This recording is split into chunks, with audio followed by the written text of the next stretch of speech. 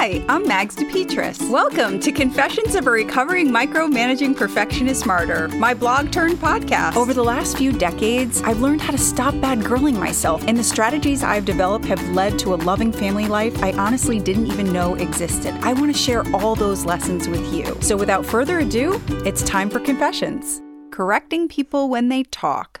You knew what I meant. We had someone over the house recently who was correcting one of my children. Correcting them in a way we just don't correct people around here. If someone is telling a story and they misspeak, we almost never bring it to their attention. The only time we do is when we need clarification.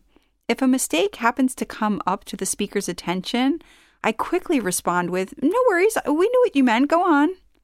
For example, multiple funners are used for my kids before we respond with a quick, "Oh yeah, you mean more fun. That sounds like you had a real blast, honey." And we leave it at that. Since I was a little girl, nothing fires me up more than someone being made to feel bad. My passion around this topic must stem from struggling with reading aloud in class as a child. All the little comments I could hear around the room from my classmates made me feel so small. It was horrible. I understand that one of my jobs as a mother is to be a teacher. I'm just choosing to teach my children that mistakes almost never matter. What matters is that I don't let my ego get in the way of an exchange with another human being.